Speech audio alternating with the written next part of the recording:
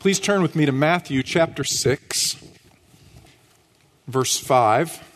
This morning we are going to be studying the most famous prayer in the Western world, sometimes called the Lord's Prayer. It's really the disciples' prayer. Folks who've never or rarely darkened the doors of a church know this prayer by heart. Others in the Western world say this prayer over and over multiple times a day. I remember when I was a high school student, I was playing on a soccer team, and our coach wanted us to always say the Lord's Prayer before a soccer game, kind of like a good luck charm kind of thing. You know, he'd say, let's gather to pray, and it didn't mean, hey, let's get around and share prayer requests and talk about our needs and what's going on with our family, anything like that. He wants to do the Lord's Prayer, and so he would select one of the players to start it. So one player would start, and we'd all huddle up like this, and somebody would say, Our Father. We all join in, Our Father, who art in heaven. And as we went on, we'd get faster and louder. You know, as Our Father, who art in heaven, hallowed be thy name, thy kingdom come, and we just kind of degenerate and forget the rest of the Lord's Prayer, and we go Tigers, kill them, yeah, amen. You know, and I mean, even as a high school kid, I remember thinking, I just don't think that's what Jesus is thinking. You know, I don't think that's how he intended this prayer to be used. But in all fairness, this is actually a community prayer. It is a community prayer.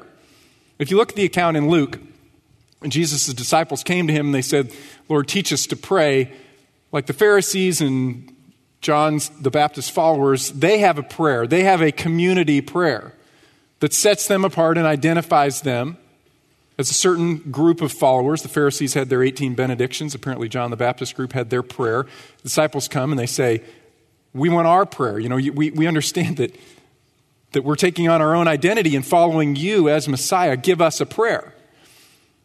So Jesus gave them a community prayer, but he gave them something that was far beyond that. He gave them a template or a model for how generation after generation after generation should pray. And, it's not an exhaustive prayer. It isn't covering all of the bases of prayer, but it is kind of directing our general thinking about how we approach the Father. So I want you to begin reading with me in chapter 6 and verse 5. Matthew chapter 6, verse 5. When you pray, you are not to be like the hypocrites, for they love to stand and pray in the synagogues and on the street corners so that they may be seen by men. Truly I say to you, they have their reward in full. But you, when you pray, go into your inner room, close your door, and pray to your Father who is in secret. And your Father who sees what is done in secret, he will reward you. When you're praying, do not use meaningless repetition as the Gentiles do, for they suppose that they will be heard for their many words. So do not be like them, for your Father knows what you need before you ask him. Pray then in this way. And then he gives the model prayer. But the model prayer is set in the context of a broader discussion of religious practice. Notice chapter 6, verse 1. Beware of practicing your righteousness. And what he does is he goes on through and he talks about several different religious practices, so to speak. He talks about giving and prayer and fasting. And in the context, he gives what I would call some don'ts and do's. Okay? Things that you should do in your religious practices and things that you shouldn't do in your religious practices. Specifically as it relates to prayer, Jesus says, pray sincerely. Pray with sincerity in your heart. Verse 5, when you pray, you are not to be like the hypocrites, for they love to stand and pray in the synagogues and on the street corners so that they may be seen by men. Truly I say to you, they have their reward in full. Have you ever thought to yourself, is it actually possible to pray wrong? Can you pray wrongly? It's a verb, right? Can you pray wrongly? Can you be praying and sinning? Well, sure, you can do this whole thing wrong. You can really mess it up. Jesus says there's a right way to approach God and there are wrong ways to approach God. He says, when you approach God, don't do it like this. Don't do it like the hypocrites. The hypocrites. A hypocrite was one who wore a mask. Somebody who was pretending. Jesus says that's not the way to approach God. Approach God instead with sincerity. Don't fake it, because God knows absolutely everything that's going on in your life. The opposite of hypocrisy, wearing a mask, is sincerity. It is openness. In Greek, the word for sincerity is literally, it's a combination of two words. It means judged by the sun. Judged by the sun. It's a word that's very rich in imagery. The idea was that there were unscrupulous pottery makers in the ancient world, and after they had fired a pot, if it came out and there were cracks in it, they would fill the cracks with wax and then they would paint over that pot. And an unwise, unsuspecting buyer would go in, purchase that pot, take it home, fill it up with something warm, or put it in the oven, and the pot would fall apart. And so the wise buyer would go into the marketplace and hold it up to the sun, and it would be judged by the sun. We are judged by the sun. God sees in us and through us. He knows everything about us. And so Jesus says, don't pray like those who are putting on a mask and think that you can hide anything from God. Pray as if you are judged by the sun. Pray with sincerity. Pray with honesty before God because He knows everything about you. Second, pray humbly. Pray humbly.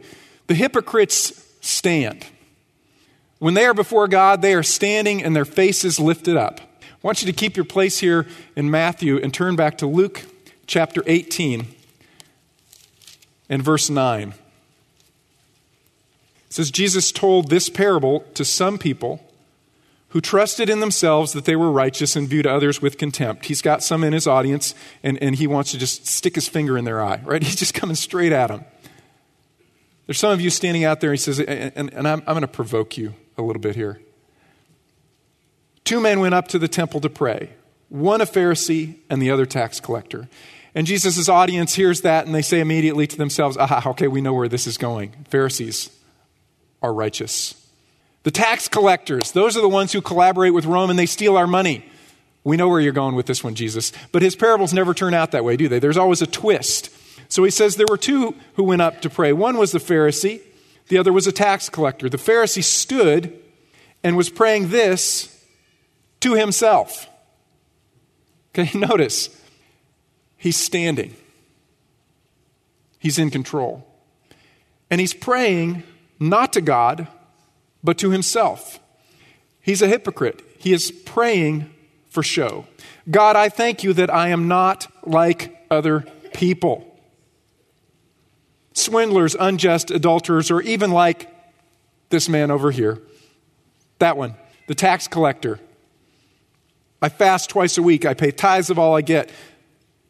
I'm a righteous man. But the tax collector, standing some distance away, was unwilling to even lift up his eyes to heaven, but was beating his breast, saying, God, be merciful to me, the sinner. He won't even lift up his eyes to heaven. The Pharisee is standing proclaiming his own righteousness. But the tax collector recognizes his position before God, and he is bowed in humility. And I have noticed in my own spiritual life that even the posture of my body can not just reflect what's going on in my heart, but it can actually affect it. It can determine it. I can change the posture of my body, and it's like a reminder of who I am and who I am before God. When I bow my head, when I get on my knees, I fall on my face. It's hard for me to feel proud in front of you right now. So I stand so I can get that back. You ever tried it? I've encouraged you before. I encourage you again. Get alone before God and be on your face. It's hard to stay proud when you're on your face before God. It's hard to stay proud when you're on your knees before God. The Pharisee was self-righteous. He was a hypocrite. He was playing a game, and so he stood before God. The humble man bowed his head, and his body posture reflected what was going on in his heart.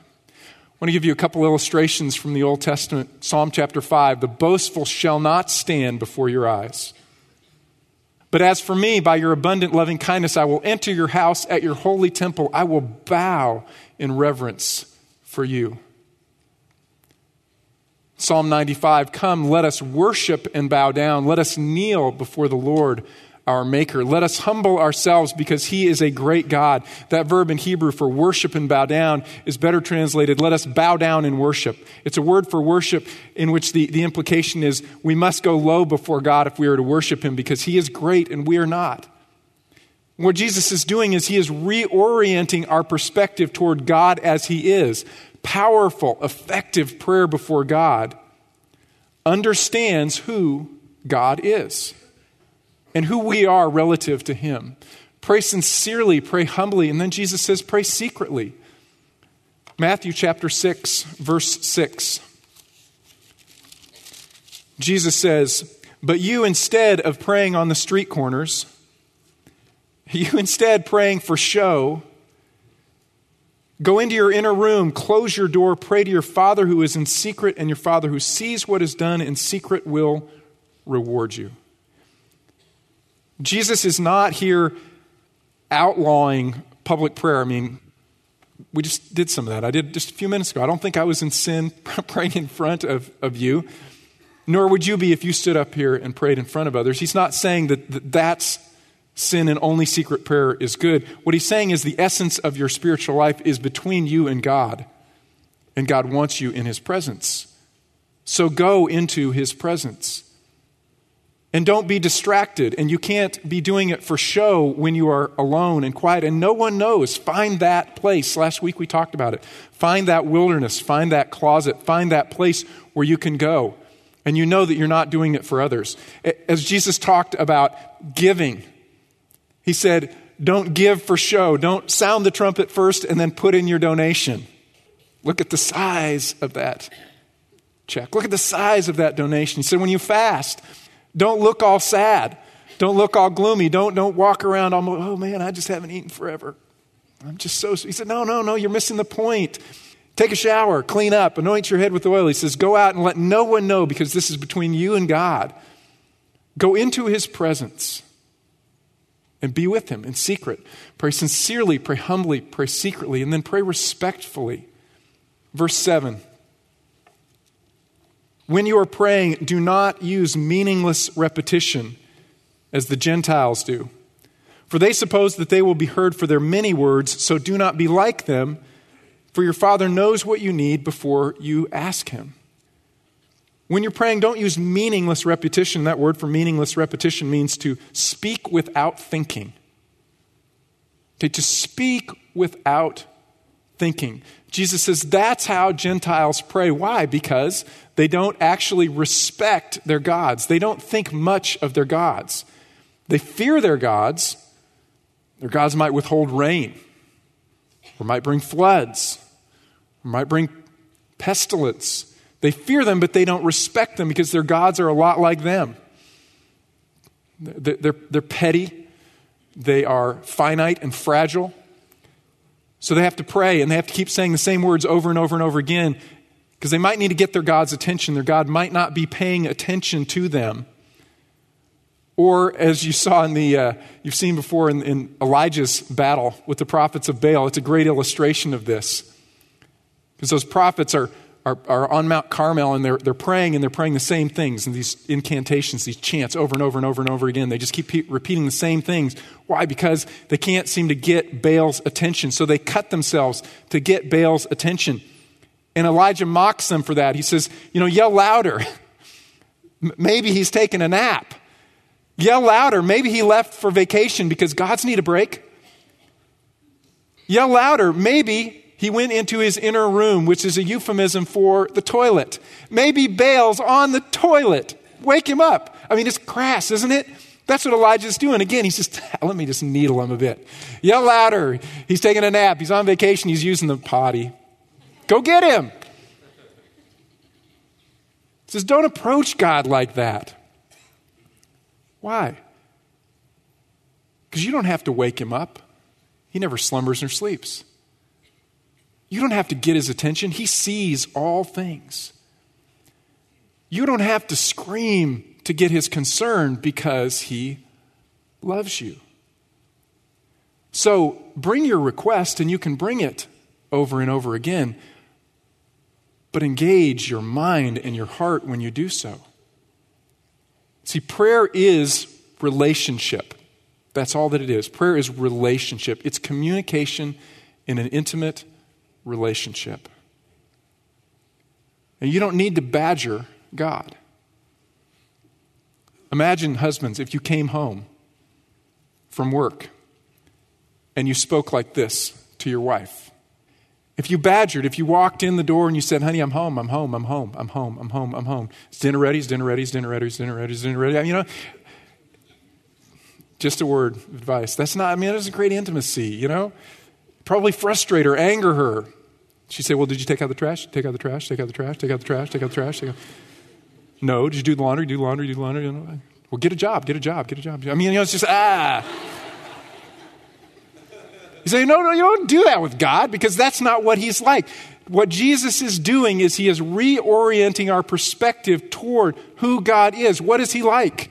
Verse 8, he says, do not be like them. Why? Because your Father knows what you need before you even ask him. He knows. But he still wants you to come and express it to him because he loves you. So don't pray like this. Instead, Jesus says, pray like this. Here's your model. Here's a model prayer.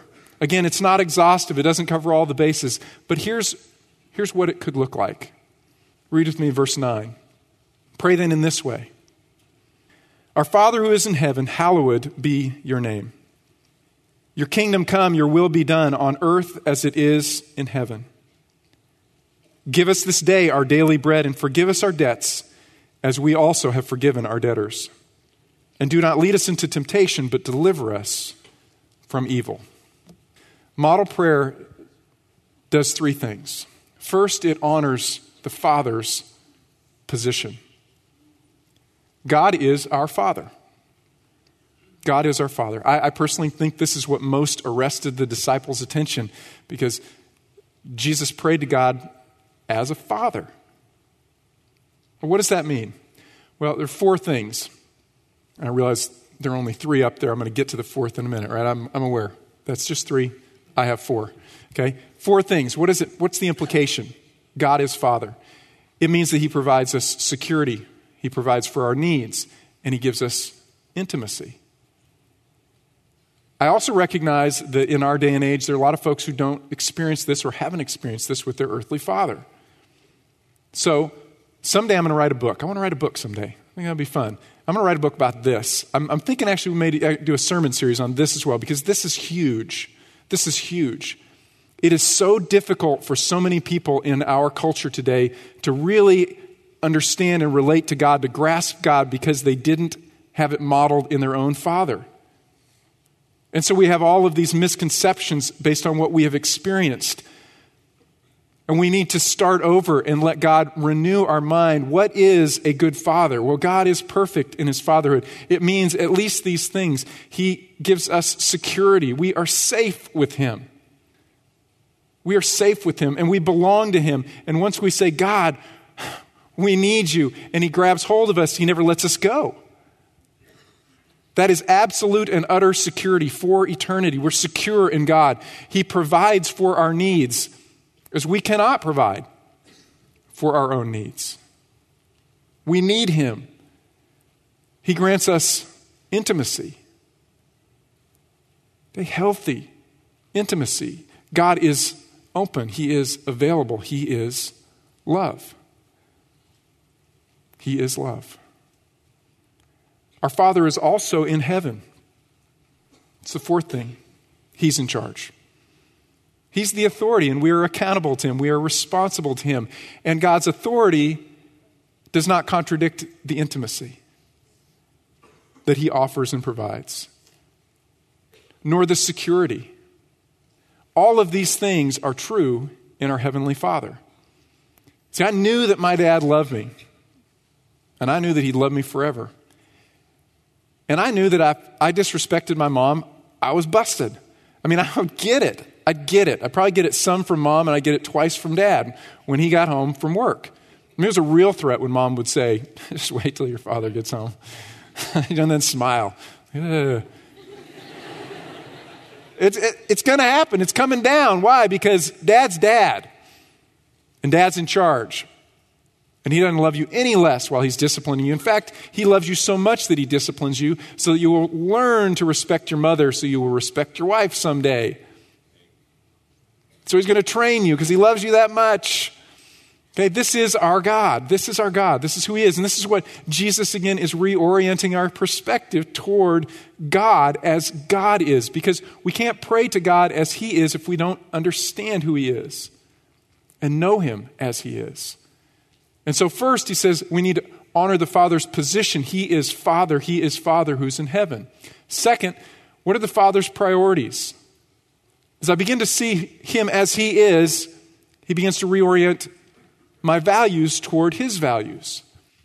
Read with me chapter 6 and verse 9. Pray then in this way, our Father who is in heaven, hallowed be your name, your kingdom come, your will be done on earth as it is in heaven. Right? 3 petitions. His name, his kingdom, his will. Jesus says, ask for these 3 things, but the 3 are actually one. They're all focused on one thing. Jesus says, hallowed, Father, be your name. I don't use hallowed much. It means holy. I don't use holy much either. That means set apart, unique, distinct. Be your name or your character. God, may your character, your personality, who you actually are, let it be known. Let it be set apart on this earth. Ezekiel chapter 36. The Lord is speaking. He says, I will vindicate the holiness of my great name. Name is his character. Name is who he is. He says, I will vindicate it, which has been profaned among the nations or treated as common. Not holy, not unique, not set apart, but really just like the other gods. You have treated me as common. You've profaned me in their midst. Then the nations, all the Gentiles, they will know that I am Yahweh. I am that I am. I'm the only I am. I'm the only self-existent one. I will not share my glory with another. I am. The nations will then know that I am hallowed, holy, unique, sanctified, set apart, declares the Lord God, when I prove myself holy among you in their midst. And really the gist of this prayer that Jesus is saying too is, let your reputation be known on earth. How? Through me. May I be an accurate reflection, God, of who you are and what you love and what you value. God, make it happen. I like the way that the Message translates this particular verse. Eugene Peterson wrote, our Father in heaven, reveal who you are. I think that's a good paraphrase. Our Father in heaven, reveal who you actually are and do it through me. Okay, so 3 requests. His name, his kingdom, his will. We can't pray rightly to God if we don't know God. If we don't understand who he is, his personality, his character, we don't relate correctly to him. This past week was Valentine's Day, which I hope that's not like new news to anybody today, but it was Valentine's Day last week. You know, on Valentine's Day, I came home with a gift. I did not come home with a fresh bouquet of broccoli, right? I came home with a fresh bouquet of flowers. My wife, she loves flowers. I know that about her. I don't know why ladies like fresh cut flowers, because they're going to die. I always think, well, how about a plant even? You know, you can keep watering it or stick it in the ground. It keeps living, but whatever. This is what she loves, and so I brought her fresh cut flowers. I know the kind she likes. I brought her dark chocolate because not only does she like dark chocolate, but the kids don't like dark chocolate. So I brought her something that was for her because I know her. Not broccoli, but flowers. Not milk, but dark. I got it. You can pray to God and really communicate deeply with God when you know him, you know his name. Who is he? Jesus says, let his name be known. This is, all of it, in a sense, a kingdom prayer. Let your kingdom come. Let your reputation be known on the earth. Let your kingdom come. Let your reign be established on this earth. Because right now there's a lot of rebellion. Let it come, Lord. Let it come. Revelation chapter 22, our Bibles end with this. He who testifies to these things says this, yes, I am coming quickly. Amen. Come, Lord Jesus. The early church prayed Maranatha. That was one of their prayers. They say, Lord, come. Let your kingdom come. Because the suffering church doesn't love this earth. And the early church was suffering. They were losing their property.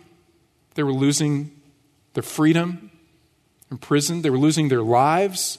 They were being displaced, so they were moving from family and friends. They were separation.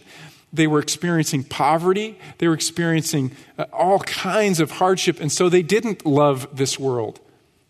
They weren't longing for God to simply give us a little bit more of this world. They're saying, God, invade, please. Maranatha, Lord Jesus, come, reestablish your kingdom on earth. Let your will be done on earth now as it is in heaven, because we know in heaven right now, no one resists your will. They submit to your will. No one in heaven is rebelling against your authority. They're bending the knee and they're worshiping God. May that happen on earth as it is now happening in heaven. This is an eschatological prayer. It's a kingdom prayer. It's a values reorienting prayer. It's saying, church, don't love this place. Love what's coming next when the Lord returns and live for that. That's the heart of what Jesus is saying, is reorient yourself toward God and who he is and what he loves and toward his kingdom. Those things are big. So this model prayer first honors the Father's position. Second, the Father's priorities. And then third, it honors the Father's personality, who he is. Read with me verse 11. Give us this day our daily bread, and forgive us our debts as we also have forgiven our debtors. And do not lead us into temptation, but deliver us from evil. What is God like? Three things that Jesus highlights. Our Father loves to give. Our Father loves to forgive. And our Father loves to protect. See, we're praying as a church, Maranatha, Lord Jesus, come. But he might not come today. Might not come tomorrow. And if he doesn't come tomorrow, well, then we need to eat. And so God says, tell me about that. I know before you ask, but I want you to ask. I want you to express how much you need me. I want you to know that you need me. And I want you to ask and keep on asking. I want you to knock and keep on knocking. Because I want you to be with me. Ask. See, an inescapable characteristic of childhood is that we can't provide for our own needs as children, right? My children cannot provide for their own needs. I like to remind them of that sometimes. You know, I know it says fathers don't exasperate your children, but once in a while I just kind of like to needle them just a little bit. So, you know, I remember we're going through the grocery store line a few weeks back, and it's time to check out, and I just turned to my son and I said, hey, you want to get this one this time? You want to buy the groceries this week? No, Dad, I don't. I've done it to him for, in gas. I fill up with gas and I lean in the window. I said, either of you want to pick this up? You want to pay for the gas this week? I know they can't pay, right? And they know they can't pay. I just want them to know that I know and that we all know that they can't pay. That I can. I got it covered. Because I'm the dad. I got you. You can't pay the mortgage. You can't pay electricity. You can't provide water. You can't provide food. But that's okay. I love to give it to you. I also really like it when you acknowledge that. Right? That's what God says too. He says, come to me and ask and ask and ask. It reminds you that you need me. And it makes your heart thankful before me. So Jesus says, say to God, give us our daily bread, or our necessary provision for this day. Day in and day out, God, we need you. He loves to give. He loves to forgive. Forgive us, Father, our debts, our moral obligations to you, because we know that Christ paid all on the cross, and we don't pay for that any longer, but day in and day out, Father, we want to remain in fellowship with you, and we have debts. And we know that our debts are affected. Our intimacy is affected by the way that we treat others, and do we forgive them? We'll talk about that some more in a few weeks. And he loves to protect. Lead us not into temptation, I think should be translated, lead us not into testing.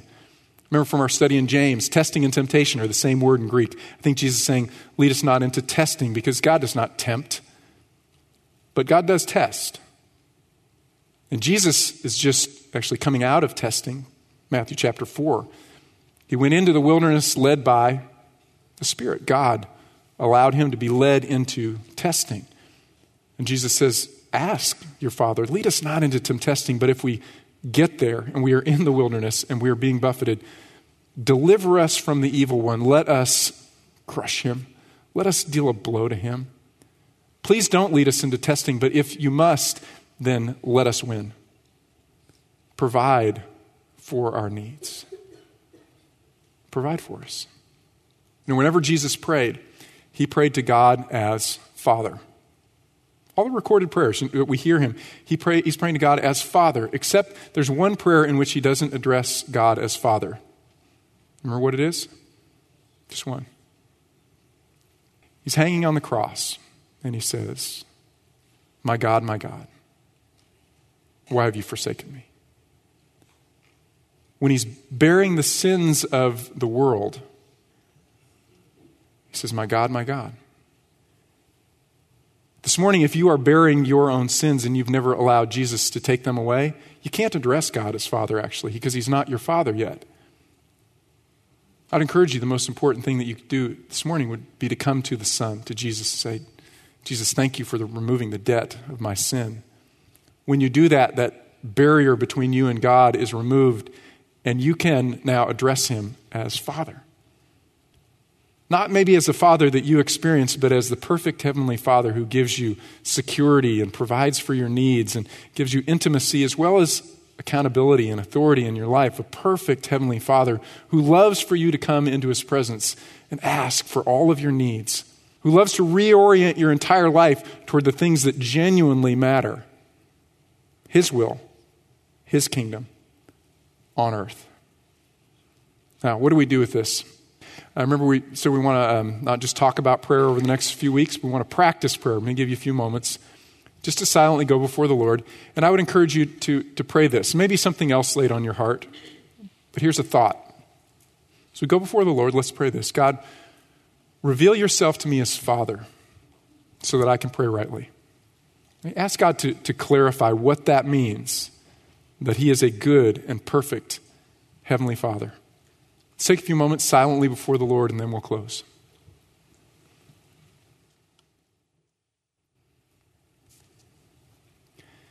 Heavenly Father, we thank you that we can call you Father. Thank you that you have made us, through the work of Jesus, part of your family. We acknowledge that you are holy and awesome, that you are transcendent, that our best thoughts of you fall short. And yet you have chosen to draw near, and you love us, and you let us come boldly into your presence because of Jesus. And so we come again this morning and we say, God, thank you that we can call you Father. I pray, Father, for each of us that you would reorient our hearts and our minds toward you as Father, that we would enjoy coming to you with our needs this week. Father, I pray that you would reorient our priorities and our values to the things that actually last and are important and valuable, your kingdom, your will on earth as it is in heaven. And Father, we thank you most for Jesus, who removed the debt of our sin and gave us life that lasts forever. It's in his precious name we pray. Amen. God bless you. Have a wonderful week communicating with the Lord.